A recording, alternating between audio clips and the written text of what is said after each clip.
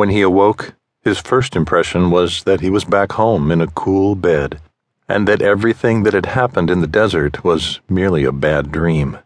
But when he tried to rouse himself, all that he had endured returned with a vengeance.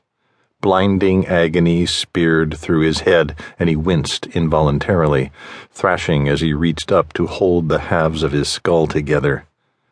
That was when he realized he was in water, lying naked in a makeshift basin filled with tepid liquid. Bracing himself against the expected pain, he cautiously opened his eyes. Beyond the fact that he was laying naked in a few centimeters of water, it was difficult to discern anything. The room was dark, lit only by a sliver of light seeping in around the edges of the window blinds. Even that nominal amount of illumination felt like a spike piercing through his retinas, so he stopped looking and relaxed once more. It took him a moment to perceive that he was not alone.